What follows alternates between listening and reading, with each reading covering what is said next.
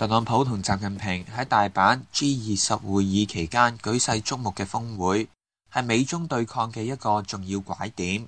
如果由峰會表面嘅結果嚟睇，特朗普似乎對習近平做出咗唔少嘅讓步。重要嘅讓步之一就係唔繼續加關稅。更加重要嘅係，美國答應所謂重啟談判，亦都即係話以前嗰一個令到習近平嘅政治對手抓住把柄嘅賣國文本完全不作數啦，因此亦都就冇必要公開啦。理論上一切都可以重新談判，但係稍有常識嘅人都知道，習近平喺特朗普以提面命嘅高壓之下，不得不來大阪見面本身，就說明咗佢已經冇牌可打。亦都正係喺呢一種情況之下，特朗普喺個人關係上面盡量為習近平留低面子。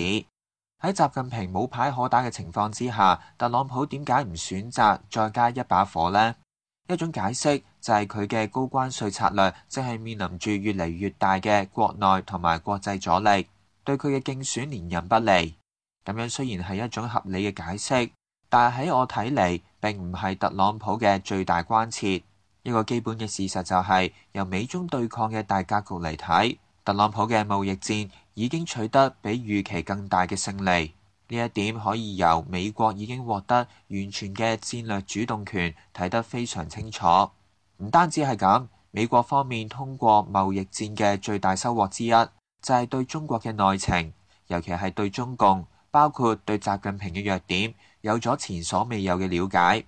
喺呢一種情況之下，美國最容易犯嘅錯誤，或者話最危險嘅錯誤，就係追窮寇。因此，我對特朗普目前對付中國嘅基本方針嘅解讀，就係窮寇勿追。無論對特朗普嘅個人利益、對美國利益，乃至對中國同埋世界嘅利益，呢一個方針都係正確㗎。點解咁講呢？了解中國嘅人都知道，中國國力變化嘅一大特點就係其興也勃，其亡也忽。呢一個特點同中國大一統嘅政治同埋社會秩序有非常大嘅關係。美國同中國對抗最怕嘅就係出現兩種情況，一種就係中國實力超過美國預判，結果係喺對抗入邊遭到重挫；另一種就係中國實力唔單止被美國大大高估，更加被中國統治者自己大大高估。交手結果係中國不堪一擊，帶嚟一敗塗地、殃及魚池嘅風險。我嘅判斷係，美中對抗目前正係喺度發生嘅拐點就係，美國嘅主要顧慮正係喺由以前嘅一種情況為主，轉變為以後嘅一種情況為主。特朗普對金正恩格外忍讓，背後亦都有呢一個因素。呢一個判斷嘅基本依據就係喺呢一次貿易戰為咗形成嘅美中對抗入邊，中國高層嘅決策能力、習近平喺黨內地位嘅穩固程度，以及中國經濟嘅抗打擊能力，都比好多人事前預料嘅要差得多。你可以講呢一個係特朗普策略嘅高明所致，但係隨住時間趨延，更加多人會睇到中國政治、經濟同埋社會內狼已爛嘅實情。